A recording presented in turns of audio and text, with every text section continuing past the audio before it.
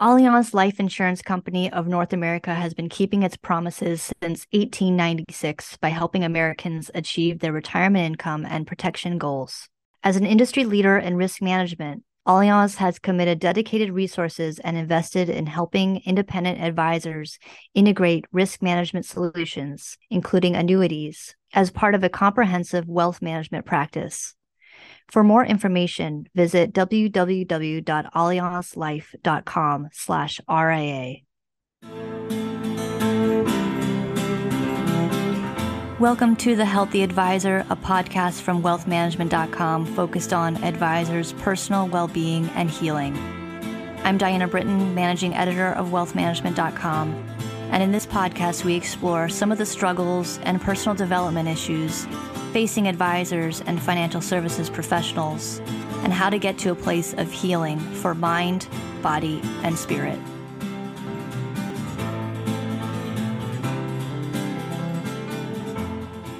Hello, and welcome to the latest episode of the Healthy Advisor podcast. And thanks for joining us. As you may know, this is the podcast focused on financial advisor health and wellness. And today's guest is somewhat of an expert on this very issue. Her name is Mary Martin, PhD. She's a mindfulness educator. Mary, thank you so much for being on the podcast today. Thank you so much for having me, Diana. Yeah, and so Mary has quite the resume. She's been through years of rigorous training with Brown University to teach mindfulness-based stress reduction, as well as with mindful schools. And she has advanced training in trauma-sensitive mindfulness. She also has a doctorate from the New York University School of Teaching and Learning. She's spent the last few years diving into futures thinking and was in the inaugural cohort of the Institute for the Future's Urgent Optimists. Am I missing anything there, Mary? I mean, you have just a lot of training in this space. That's fine. That's great. Thank you. Yeah, and so Mary recently actually written a book as well, Mindfulness for Financial Advisors. She specifically focuses on our space. She also offers an 8-week course on mindfulness for advisors, where advisors can get CE credits for that course.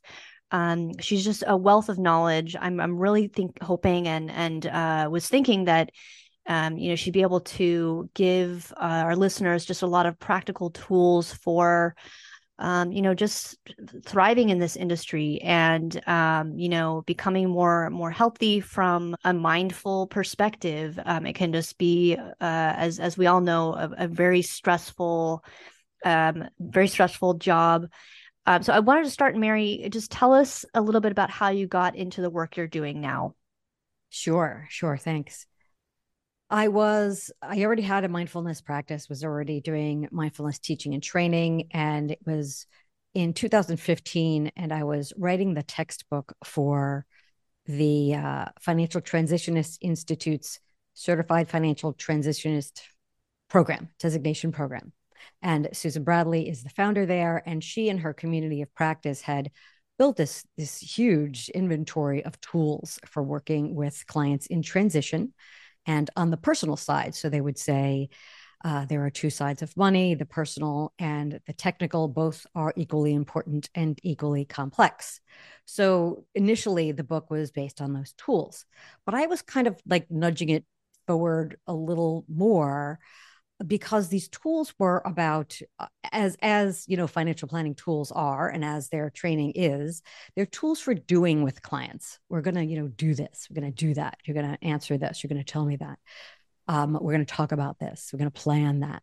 So there's a lot of doing. And what I wanted to inject into this somehow was that there also should be a conversation and training around their way of being, the way they are, the way they're listening, the way they're showing up as a human being in this like shared space with their client, because that matters. How we interact as two human nervous systems is really important, and like nobody's talking about that.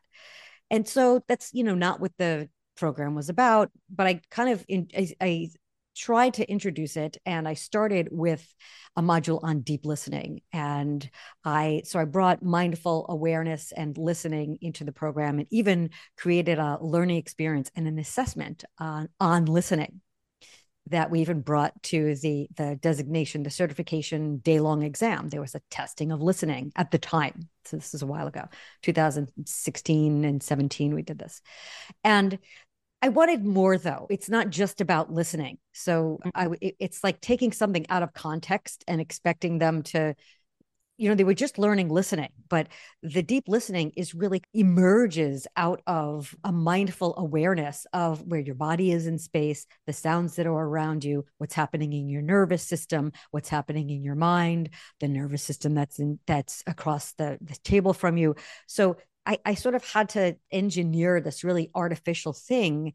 And what I really wanted to do was to teach them ways of being. And that's why the course's subtitle and the book's subtitle is Practicing Ways of Being, because that skillful listening and the skillful asking of questions and the skillful relational stuff comes from inside the advisor, and it comes from their relationship to themselves. And so that really became my quest, was to create a course like that was science-based and that really did the topic justice, and that had plenty of opportunities for practice and reflection and inquiry.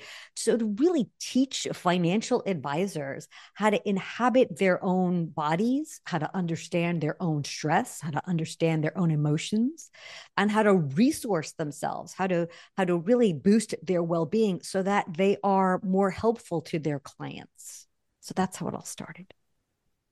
That's great. I mean, it's so needed. And, that's a great segue, because I want to talk a little bit about your own personal journey, the things that happened in your own life that prompted you to focus on these things and to better understand yourself as a human being. So if you would, tell us a little bit about your story. Sure. I'll do the short version, and I'll try to do like the PG-ish version of this. So I was a person who I would say I was always interested in my well-being, yes, but it was more like my fitness and health. Mm-hmm. So I was always in really good shape, and I ate really well, and I was always, reading and learning, and I did transcendental meditation, but in reality, I was kind of what I call a brain walking around in a meat suit. I was really concerned with my intellectual achievements and my degrees. And I was a ghostwriter for a long time, and I wrote all these books and made all this money. And there was all these like trappings.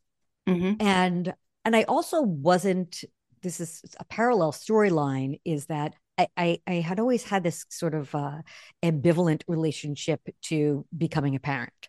So there were years where I was like, I'm never going to do that. And then there were years where I was like, I want a baby.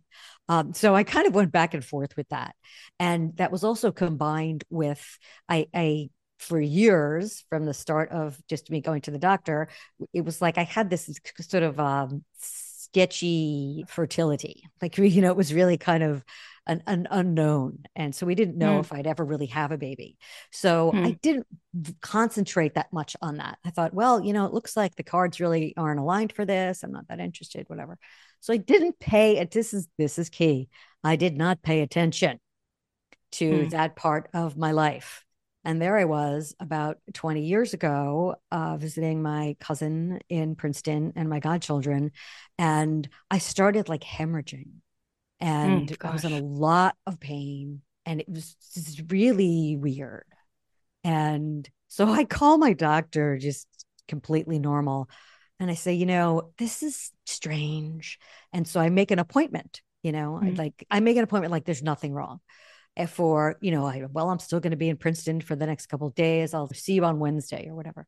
And so I get to the doctor, and the interim couple of days were really painful. No point did I think I should go to the hospital. And no point did I think that something was horribly, horribly wrong. So the doctor says, really calmly, he says, so you can get pregnant because you're pregnant. But the bad news is you've been miscarrying since like for the last 6 days. Oh my That's gosh. what's been happening. And you maybe should have come in sooner. And now you have to have a DNX, which means extraction.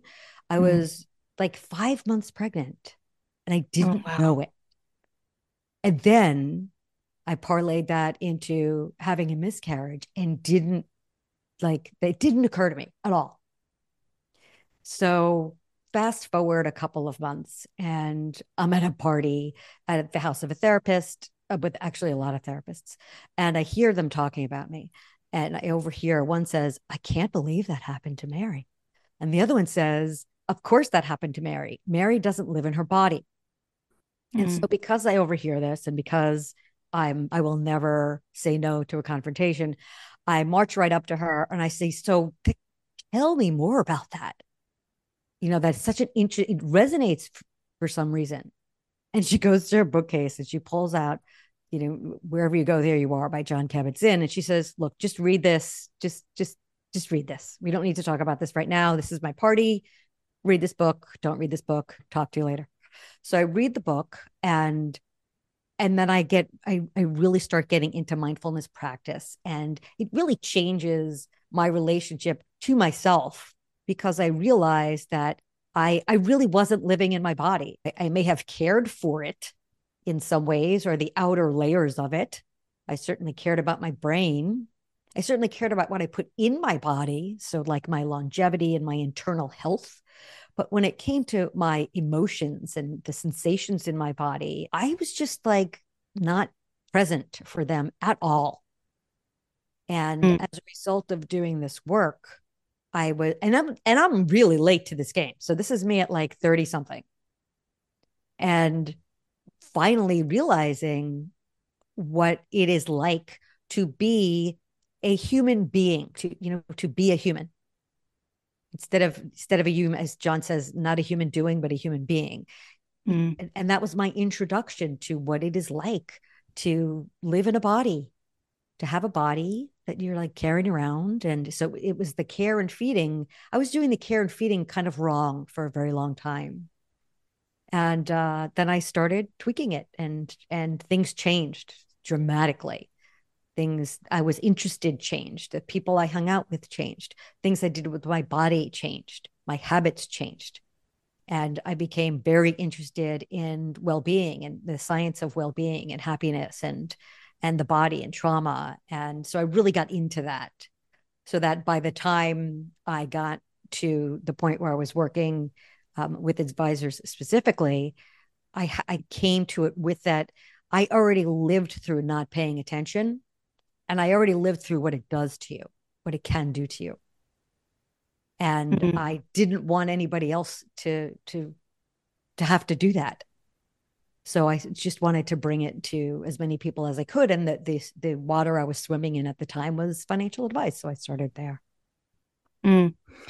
Well, thank you for sharing that. I mean, I think a lot of people actually can relate. Tell us, what is mindfulness exactly? Can you explain that? It depends on who you ask, which is Mm. part of the problem in the mindfulness sort of ecosystem. Is what I can tell you is the mindfulness that I teach is based in mindfulness based stress reduction. And John Kabat-Zinn's definition is paying attention in a particular way to what's happening from moment to moment without judgment.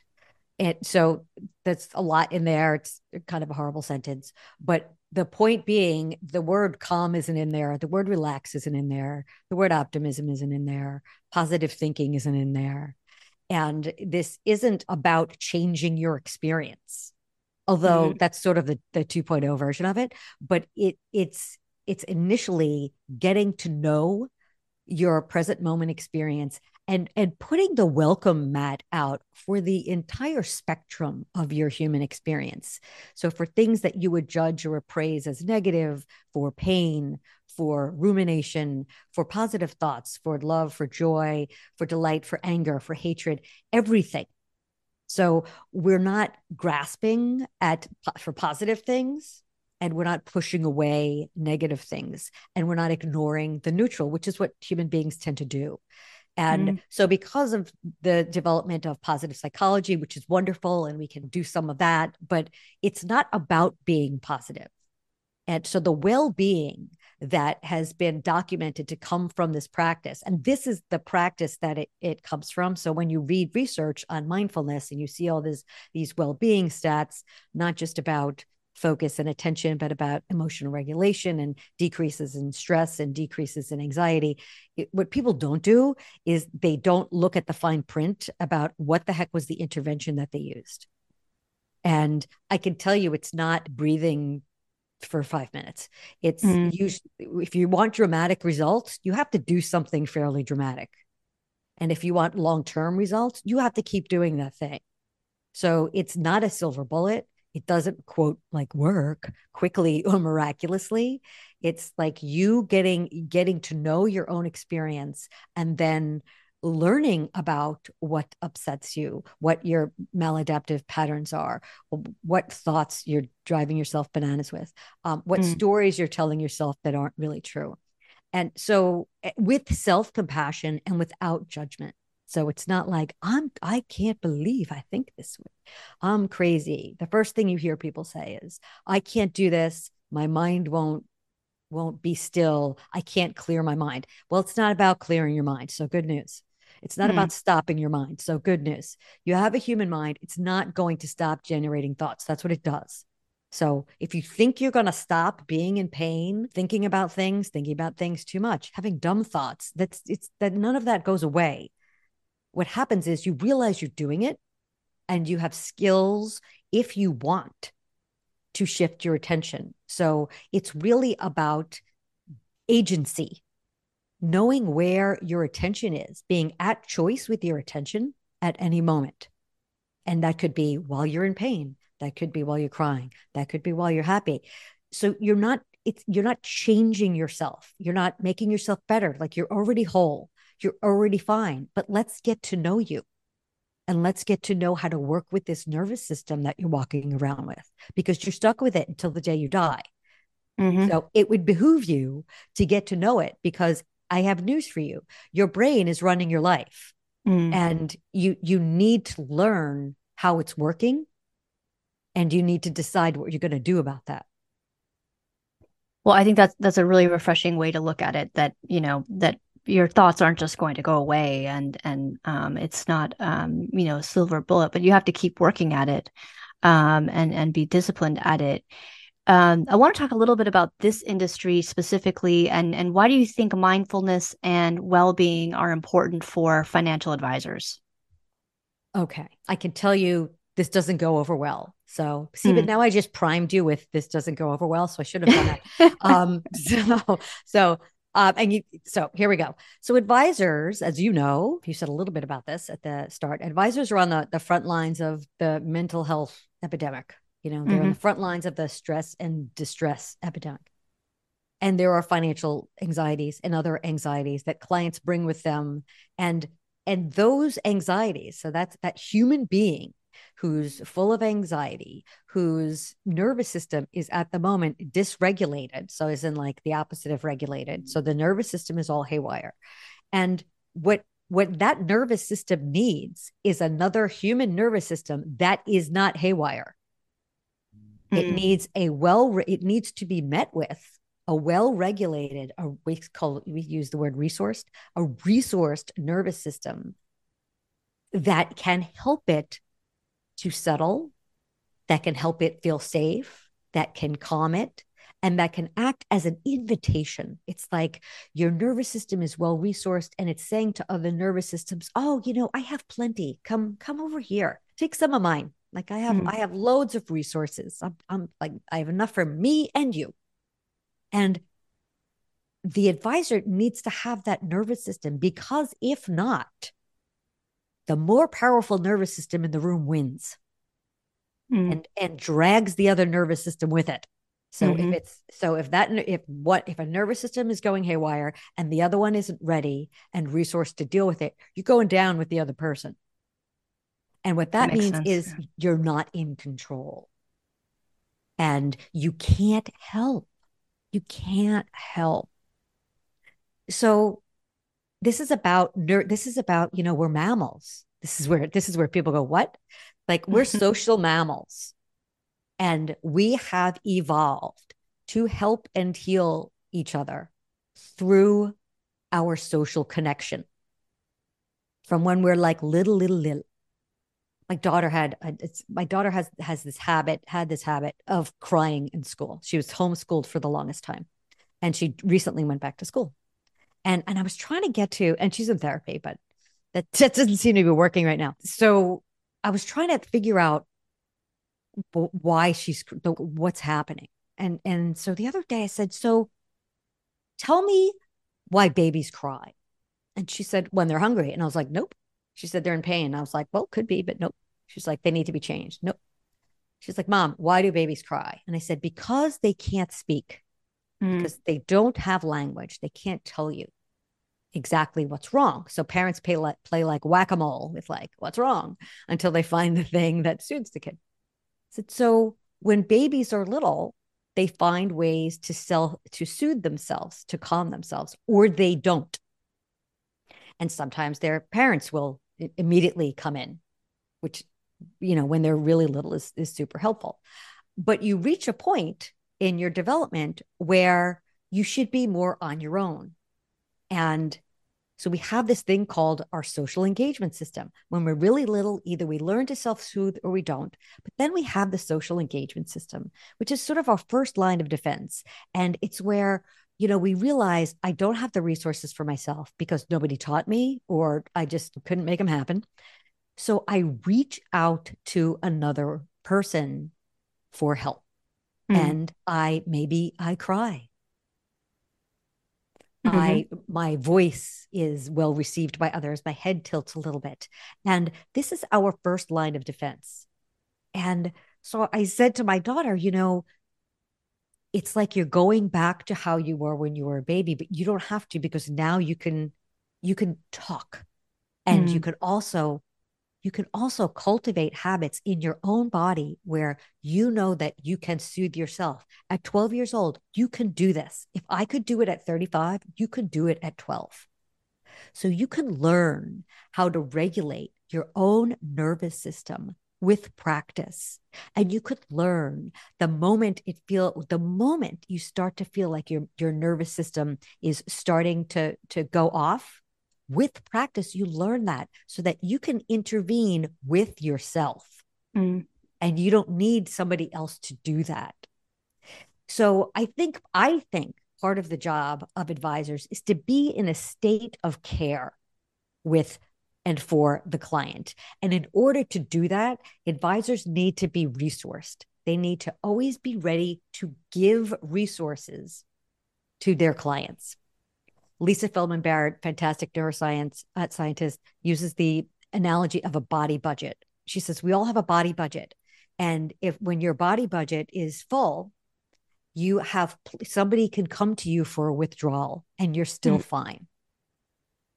So you make deposits into other people's body budget and they take withdrawals from you. But your goal is to make sure yours is always full. And that is with habits of well-being.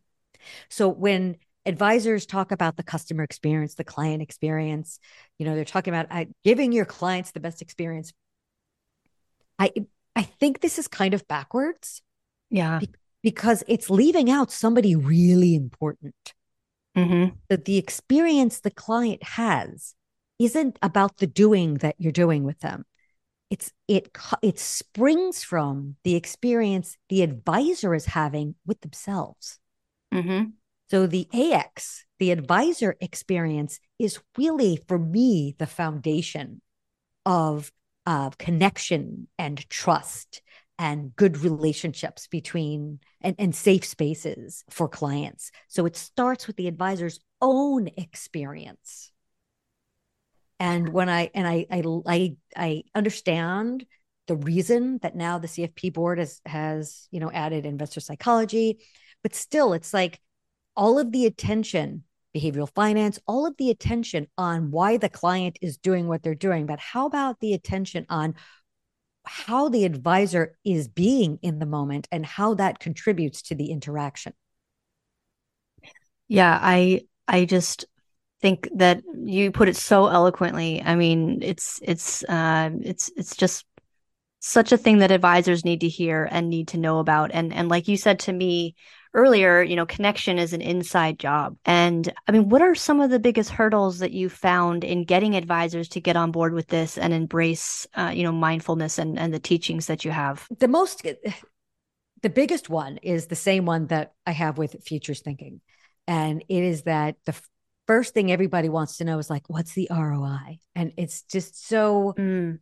it's like if you're going to ask that question, I almost don't even want to talk to you because like I can't, I just Well, can't, how do you track something like this? I I'm don't. just not in that headspace. Like I'm not going to convince you if I can't. So Julie Fortin, I need to talk about Julie Fortin for a second because I adore her. So she, and others wrote this spectacular paper that won the FPA Journal's top award last year for their 2020 paper that has a name that like I just have to look at because it's let me find it. Okay. Integrating, and sorry, Julie, but integrating interpersonal neurobiology into financial planning, practical applications to facilitate well-being. So they won the top award for this, which talks about mindfulness and talks about interpersonal neurobiology, which is exactly what I'm talking about here with the nervous system regulation. And Julie and I geek out about this all the time. And she's coming on board actually to teach with me. And we've created a new class. And what we wonder sometimes is why aren't people interested in this? Like how come you're not interested in your own experience? You're in this body, you have this mind. This is a relationship you're going to have for your whole life. And how come you don't want to look at it? Mm-hmm. It affects your relationship with every person in your life. So understanding how your own nervous system it affects your parenting, affects how you are at work. It affects pretty much everything. It affects your financial situation because it affects your impulse control. It affects your emotion regulation. It affects your focus, your clarity, your values. There isn't really a meaningful part of your life that isn't affected by mindfulness practices and by becoming more aware of how you operate as a brain, nervous system, body walking around. So do you want to be more clear and grounded during meetings? Do you want to be able to handle the anxiety and the stress and the emotions of your clients better? Do you want to improve your well-being?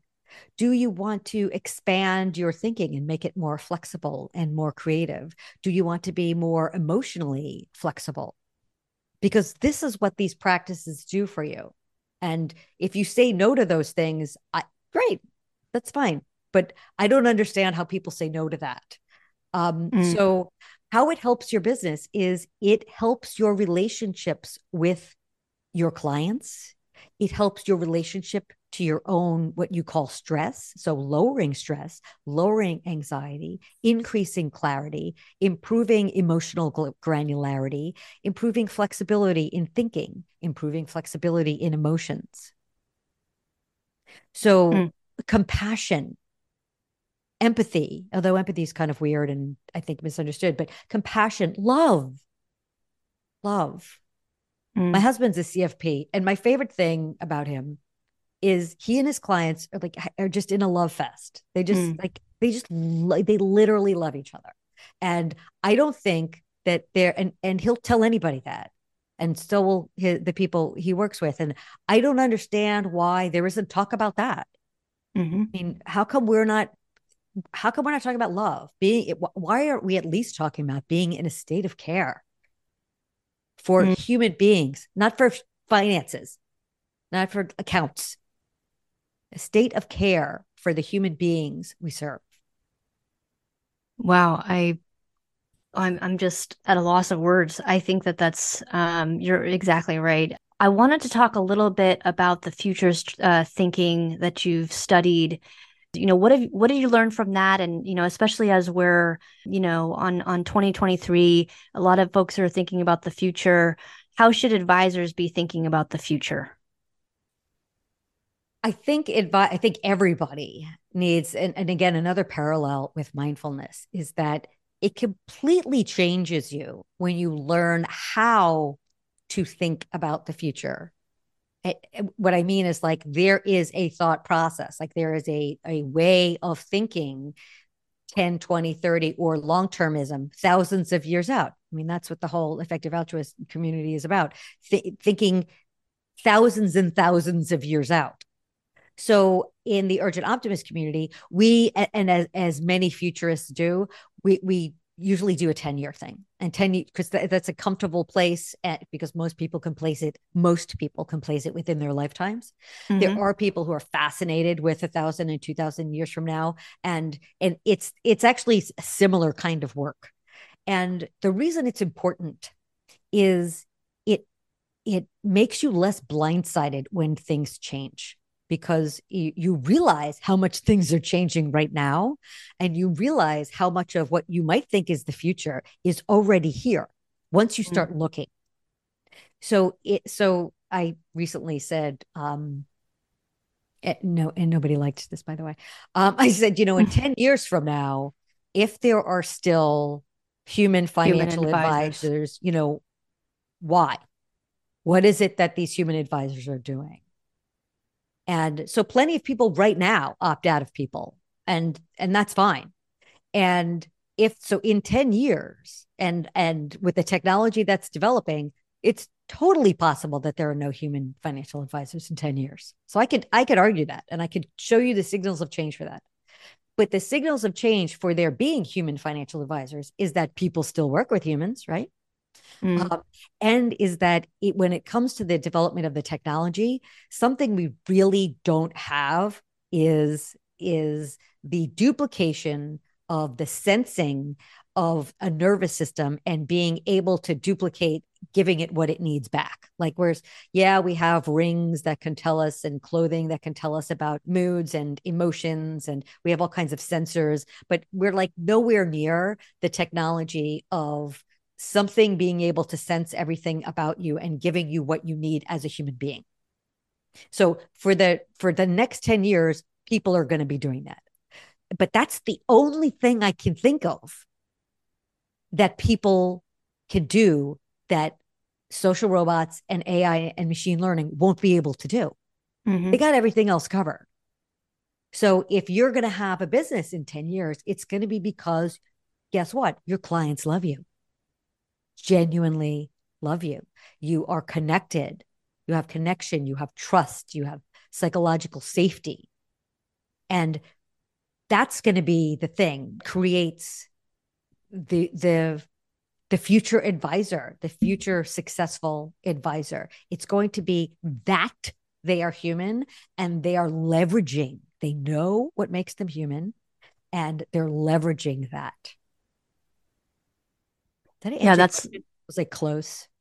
No, you were spot on. I think I think that's good news for a lot of advisors, and I also think that is something that they should really think about and try to shape themselves and shape their practice in that way for the future. And so I really think that's a great takeaway.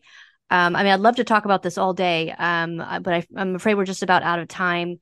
But I'd like to thank my guest, Mary Martin, for being on the podcast and sharing her just great, wonderful wisdom with us. I really think advisors are going to get a lot out of this.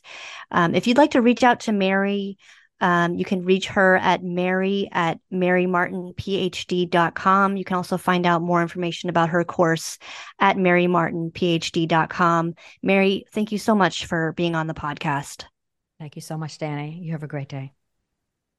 And if you yourself have a struggle, if you wish to share your experiences and help others in similar situations, please feel free to reach out to me at diana.britton@informa.com. I'd like to thank you for listening to The Healthy Advisor. If you've not subscribed to the podcast yet, please click the subscribe now button below. This is Diana Britton reminding you that where there's healing, there is hope. We'll see you next time. Thank you for listening to The Healthy Advisor, a podcast focused on advisors' personal well-being and healing. Click the subscribe button below to be notified when new episodes become available.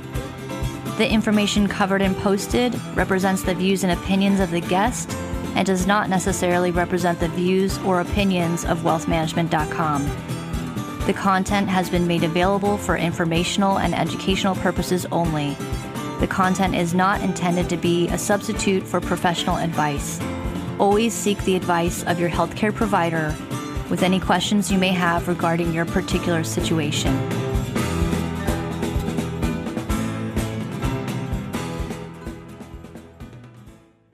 Allianz Life Insurance Company of North America has been keeping its promises since 1896 by helping Americans achieve their retirement income and protection goals.